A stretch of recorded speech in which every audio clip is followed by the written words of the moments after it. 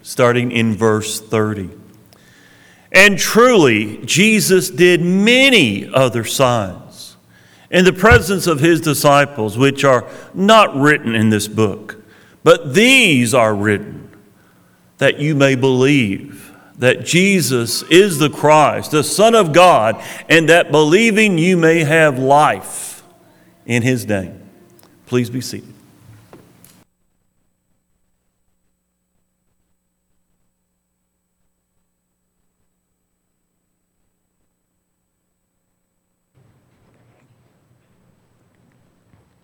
Oh, I don't have one, do I? I don't even need that, do I? It is the case when I read through the book of John, chapter 20, verse 30 and 31 are my anchor points of that particular book.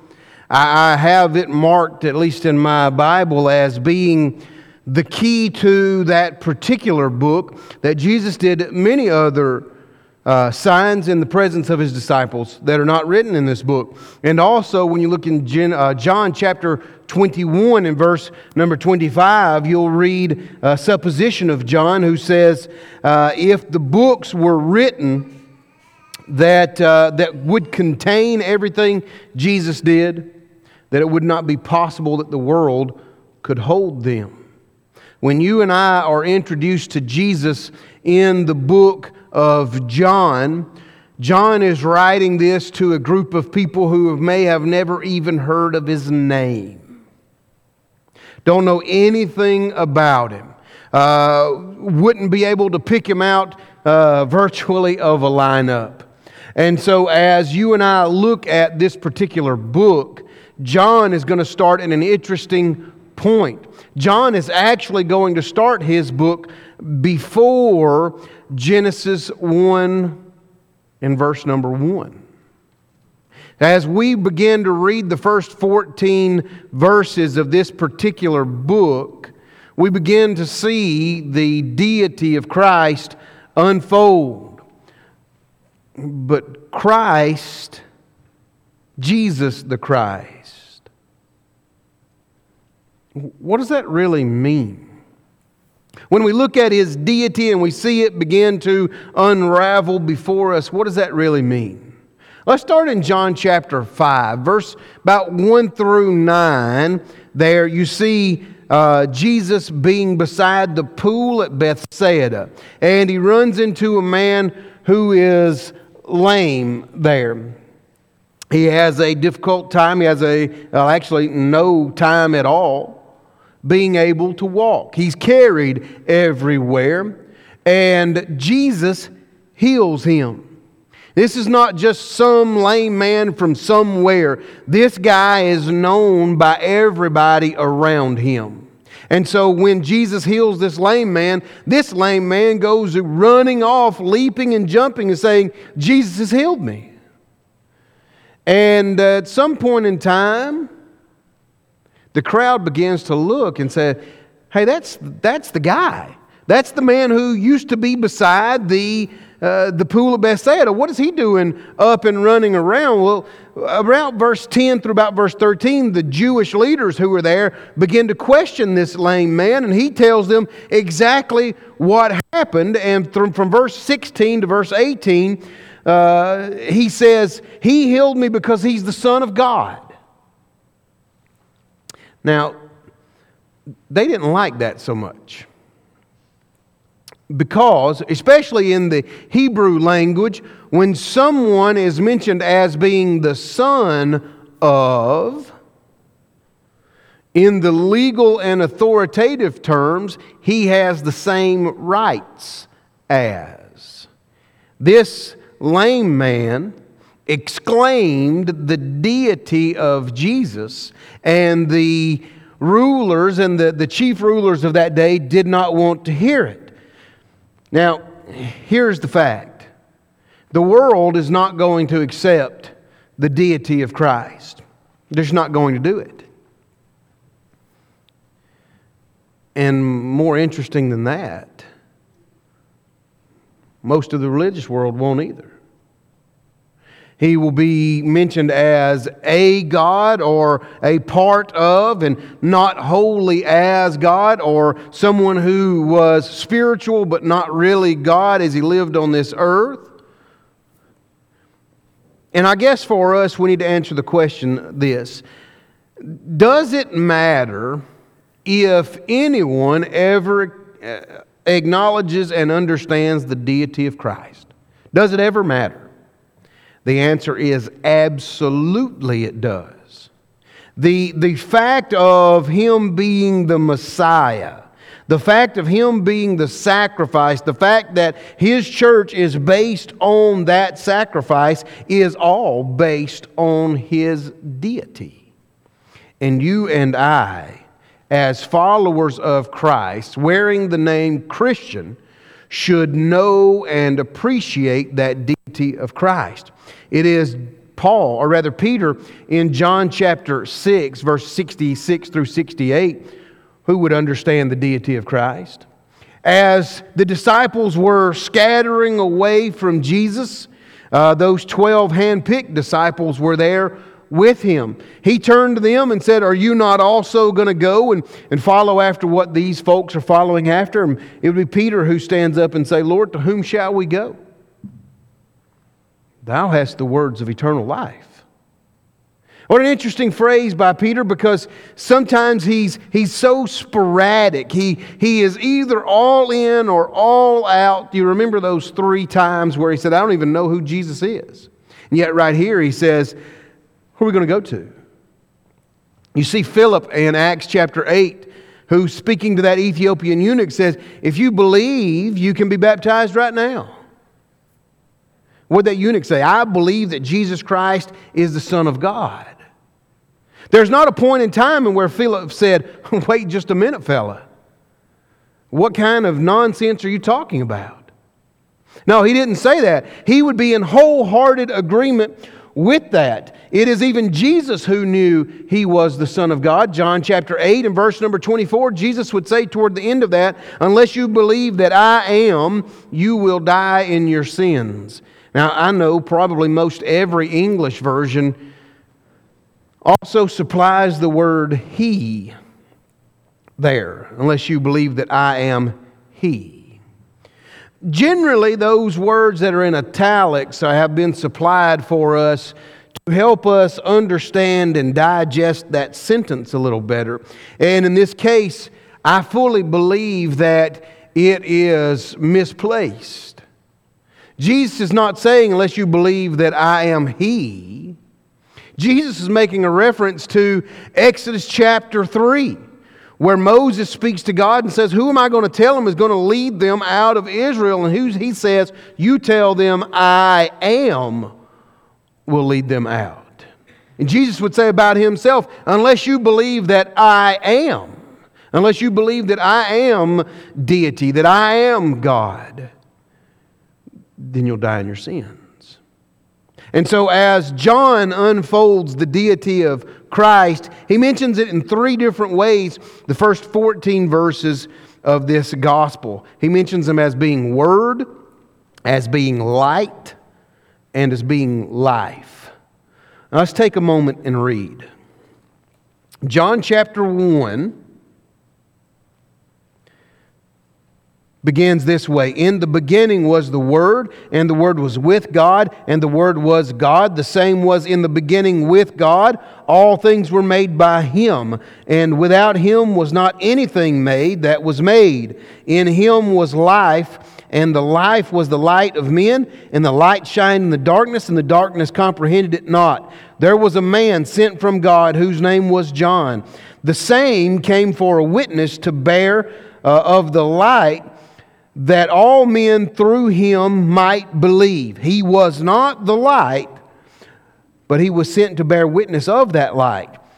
That was the true light, which lighteth every man, and cometh into the world. He was in the world, and the world was made by Him, and the world knew Him not. He came to His own, and His own received Him not. But as many as received Him, to them He gave the power to become the sons of God, even to them that believe on his name, which were born not of blood, nor of the will of the flesh, nor of the will of man, but of God. And the Word was made flesh and dwelt among us, and we beheld his glory as of the only begotten of the Father, full of grace and truth. As John 1:1 begins, this is previous to Genesis chapter 1. Now, there is a detail in Genesis chapter 1 that you and I have to make ourselves fully aware of. And that is the beginning of the concept of time and space. I'll let you chew on that for just a moment. Are you telling me that Jesus was before time and space? Only if he's God. In the beginning, God created the heavens and the earth. Notice what's said here in John chapter 1. In the beginning was the Word. You remember in Genesis chapter 1, verses 1 and 2 and 3, there as God is creating, and on day number 1, He said, "Let there be light." This is not a trick question. This is not some kind of wordplay for you as if I'm smarter than you, because I'm not. When we say things, we use words, don't we? Oh yeah. When God speaks this world into existence, He speaks it through the Word, this one that was coetaneous. That means existing at the same time with God. What an interesting idea to look at Jesus before He became the Son of Mary, when He was the Word. John mentions Him that way as he begins, and he mentions Him that way because of a very famous teacher in Greek philosophy. And I wish I knew his name. It's right on the tip of my tongue. It ends in some kind of ophilus, I'm sure. So, this particular teacher found himself one day straddling a small creek, watching that creek kind of just flow through his legs when he found himself beginning to cry. And his students would ask him, "Why are you crying?" And he would say this, "I'm crying because I will never see this exact creek again." Please don't study under this guy. He's a nut. There is, however, an interesting idea he posed to the Greek nation in the ancient Greek world. And it's this: flux. The ancient Greeks thought that the world was created by flux. Now, for any of you who may have soldered before, you know and understand flux is that gooey kind of stuff that you put inside the fitting and heat it up, and then you touch that metal to it, as far as I know, and it sort of sucks it in there, right? How does that work? I don't have a clue. The idea of flux is the same idea mentioned in John chapter 1, verses 1 through 14. In the beginning was the Word. In the beginning was the flux. He gives it the name Word so that they'll know exactly what he's talking about. When you read in some particular versions of the Bible, you'll read, "In the beginning was the Word, and the Word was a God." That's incorrect. You want to know why? There are no indefinite articles in the Greek. There is no A. I mean, there is an A, or a letter that looks in the English like an A, but it's not used that way. Has it ever been written that the Word is a God. It is God. The Word is God. What does that mean? Well, it means in John chapter 1 and verse 2 that everything that was created by those words, that by that Son of God who will come and make His entrance through a virgin in Bethlehem. This word that was mentioned is found in Colossians chapter 1 in verse number 15 through 17. In Colossians chapter 1, he's mentioned as the firstborn. The firstborn unto preeminence. That is, he's not the firstborn of creation. He's going to be the firstborn of the resurrection. And not just of any resurrection, because throughout the Old Testament, you'll see prophets raise children here or there. He is the first of the resurrection of those who will not die again. This is the word that is made mention of by John in John chapter 1 and verse number 1 and 2. And it's also interesting to note here that when he is mentioned as having the preeminence, that he is having the preeminence in the church. So when we read about this one who is called the Word, we automatically see him as something different. Notice verse number 4. In him was life. Life and light. We'll see those run synonymous throughout how Jesus would be spoken of throughout the book of John. I want you to go back to John chapter 11 where we were this morning. And we were standing in front of the tomb at Lazarus' place this morning. I want you to back up in that narrative. And I want you to be on that road with him as he makes it into Bethany. And as he's first confronted by Mary and then Martha, they say the same thing to him. And it's interesting how he responds. They say to him, if you had been here, our brother would not have died. And he responds, you don't believe he's alive? And Mary and Martha both say, yes, we believe he will be alive in the resurrection. We believe that life is still there, that there's part of Lazarus that keeps on living, just as the Bible would teach. And then in verse number 25 there in John chapter 11, Jesus makes this statement, I am the resurrection and the life. It doesn't happen without me. The resurrection in itself as it begins doesn't happen without the resurrection of Jesus the Christ. He is that firstborn. He's the one with preeminence. But that resurrection never happens without Jesus the Christ. Also, life itself. I think he's pointing back here to John chapter 1. Life itself doesn't happen without Jesus.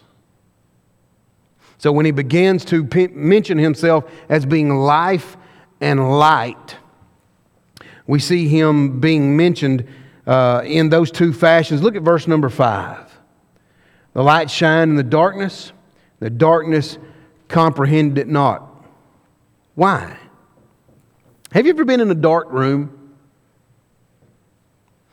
You ever turn on the lights? Is it just bright where those bulbs are? Or does that light shine out and permeate through that darkness, pushing that darkness away? Light and darkness can't be in the same place. Did you know that if you were to take a lighter and light it and hold the flame up and hold it, say, back here like this, you would see the shadow of my hand but not of that flame? Interesting ideas.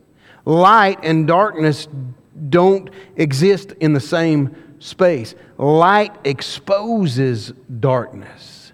This Christ that is coming through His deity is going to expose the problems that man has, and He's going to die for that. The problems that they have is we think God wants us to worship and to live and to act this way, and we think we can kind of go this way with it, and we'll just push it over here as far as we can. When that light comes about and exposes that darkness, then they're confronted with what they should be doing.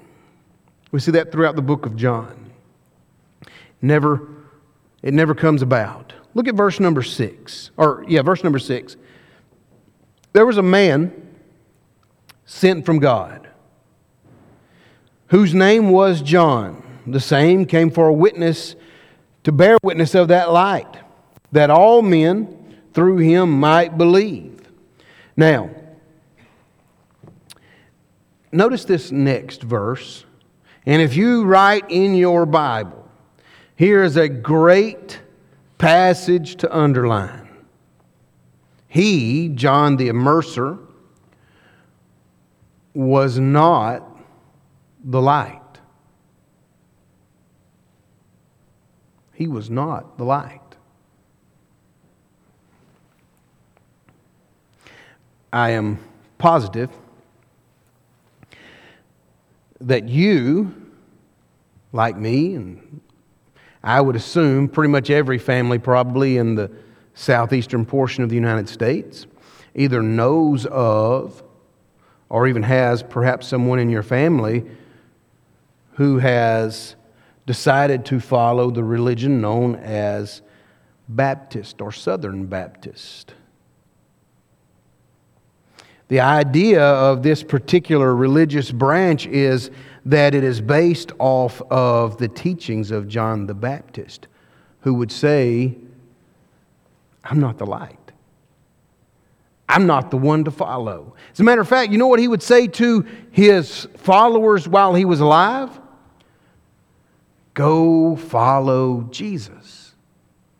An interesting idea.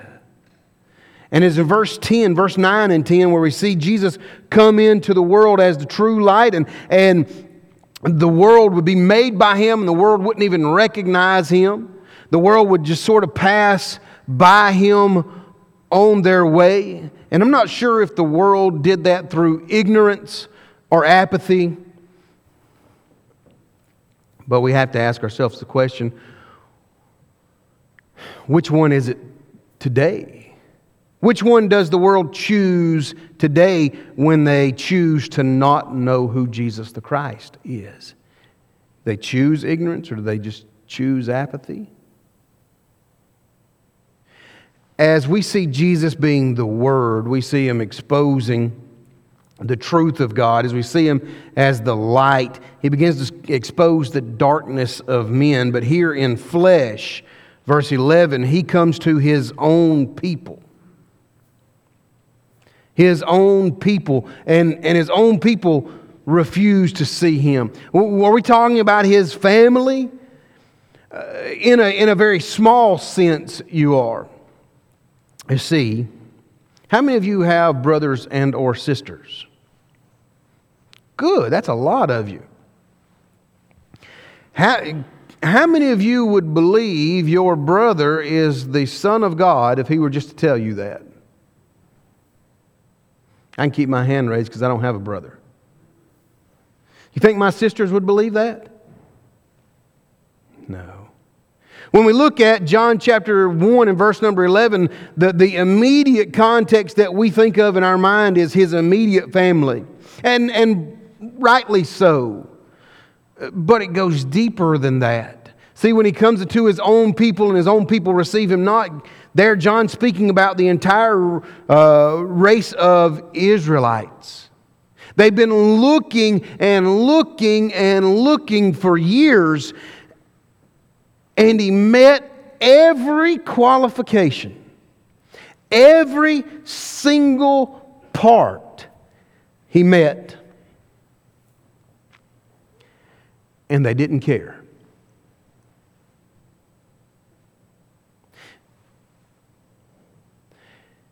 And for us, looking backwards some 2,000 years, that seems to be a very hard pill to swallow. How can you see this with your own eyes? How can you watch all of these things that are happening in the flesh right in front of you and you just don't care?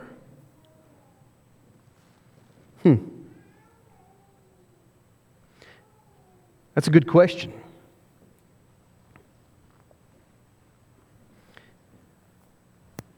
How can we read the inspired Word of God? How can we be so familiar with the accounts that are found within this little leather-bound book? And we walk outside those doors and we just don't care. It's the same attitude. There's nothing really different there. Notice verse number 12.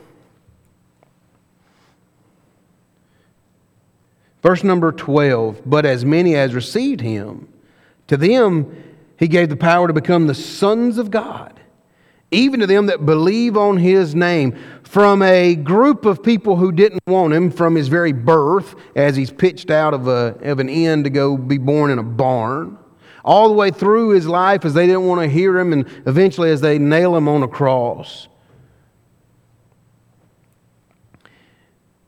The very next verse is telling about what he would do in this flesh as a preacher and as a teacher of God's Word. He would offer them salvation and the opportunity to be called the sons of God.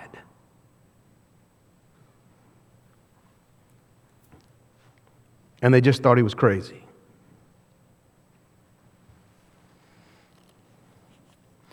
Notice what's said here. Gave them to become the sons of God, even to them that would believe on his name. Those who would believe and continue through the process of believing. Look at verse 13. Which were born not of blood, nor of the will of the flesh, nor the will of man, but of God. Does that hint to you of John chapter 3 and Nicodemus as he comes to Jesus by night and asks that great question? And Jesus said, you're going to have to be born. And he said, man, I'm too old to be born again. And he said, you're missing the point here, aren't you?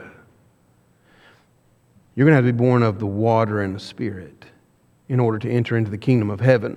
And that's foreshadowed in verse number 13 as you and I find it. You know, we started with the Word and we looked at Jesus being the life and the light, and then we noticed Him being the flesh. But verse number 14 of chapter 1 really fills this whole process out for us.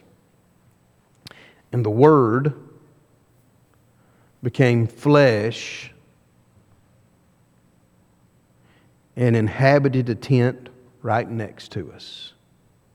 That'd be the original mindset here. He has put on a cloak of flesh and dwelt among us. And we saw Him, we beheld His glory as of the only begotten, full of grace and truth. And we would see Him live a life that would be holy and pure before man and before God, and some would flock to Him, and others wouldn't care one bit. Jesus the Word, Jesus the light, Jesus the flesh is the man who dwelt among us, is the God who dwelt among us.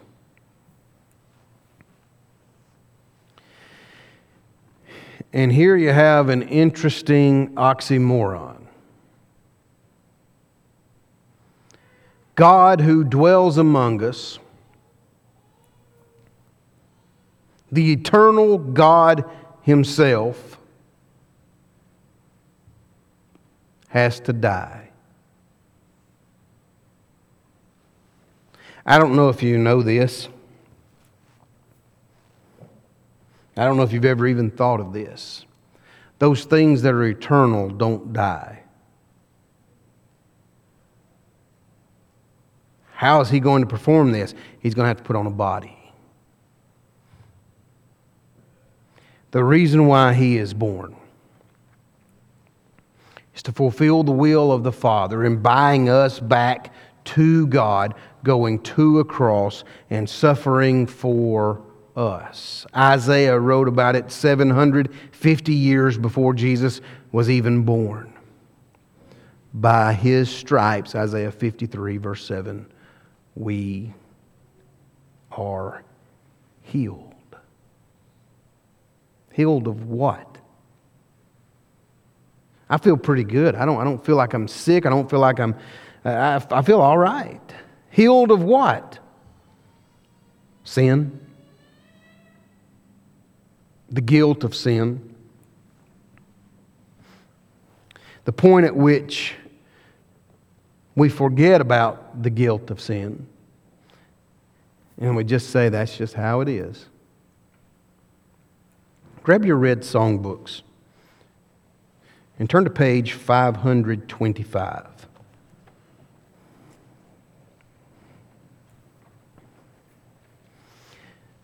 Page 525 of your red songbook is based loosely off of John chapter 1 amongst other passages. My Jesus knows when I am lonely. That's a human characteristic that God the Father doesn't understand in the same way that Jesus the Christ does. And that's why He stands between us and the Father and makes intercession. He knows each pain. He sees each tear. He understands each lonely heartache.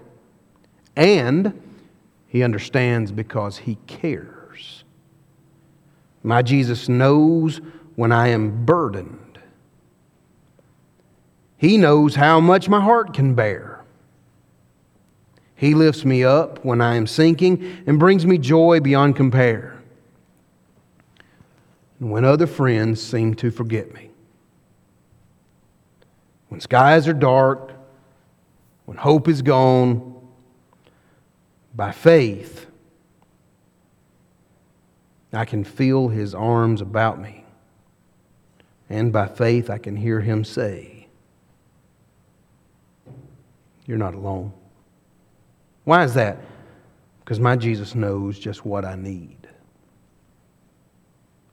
He satisfies those needs. And He supplies those needs. Oh, yeah.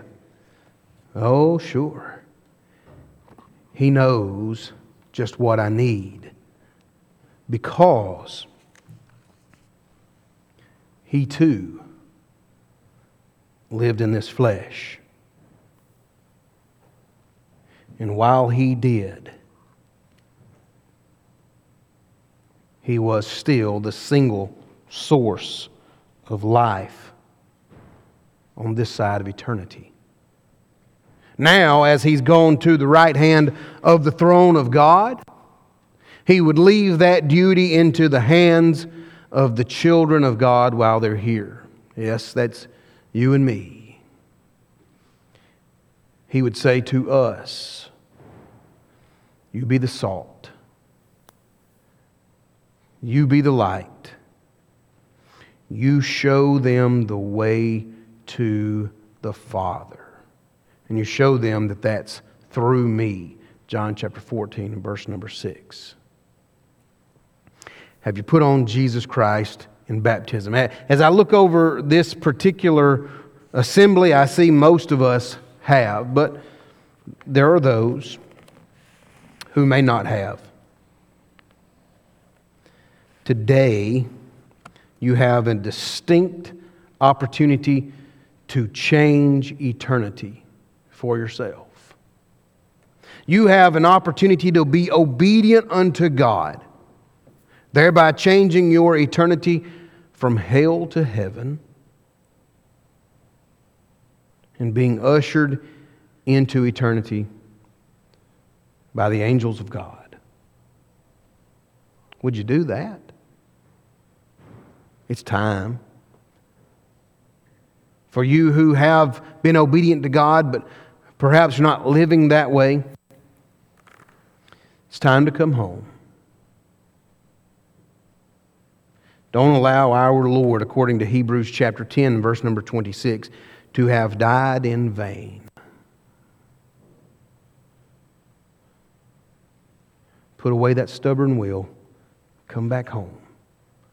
Right now, while we stand and sing. Sweet